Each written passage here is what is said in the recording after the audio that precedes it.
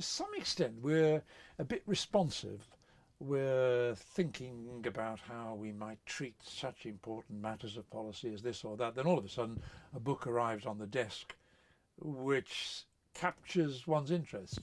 So, for example, next week we're dealing and looking at a book which is demolishing or attempting to demolish the whole happiness industry.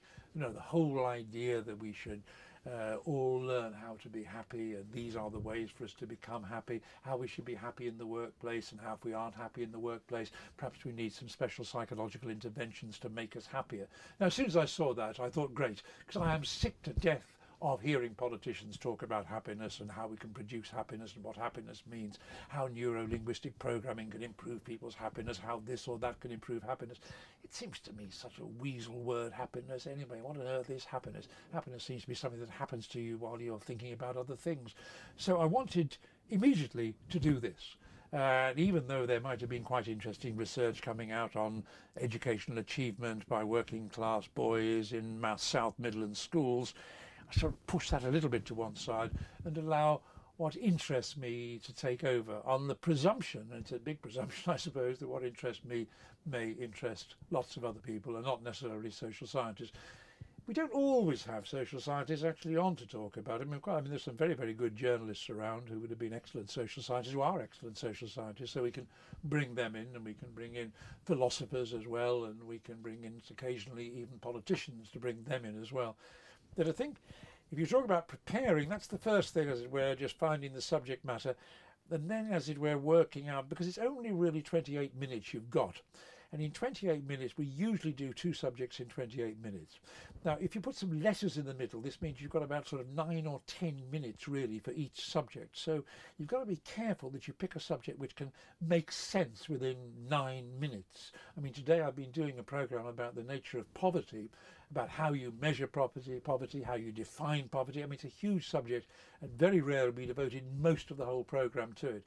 But usually we're picking subjects which you can get at in about 9, 10 or 11 minutes. Occasionally we take a break from that. Occasionally we think we're becoming a bit too empirical.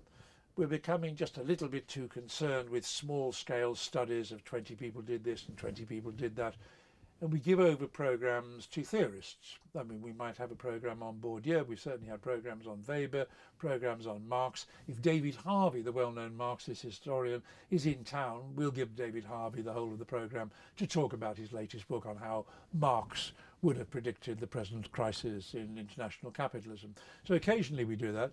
Then occasionally we also go out. I mean, we have in previous years gone out to the University of Chicago, for example, and picked up on ethnographic research that they're doing, a particular project. Say, I remember in one case, a project on the blues bars of Chicago, written by this man, who showed that these blues bars in Chicago were deliberately left in a bad state. They were allowed to deteriorate, the whole facades deteriorated, in order that people who went there would believe they were authentic. So his little thesis was on authenticity in the blues in Chicago. He'd done the study, but he could then take us around and introduce us to some of the people he'd interviewed.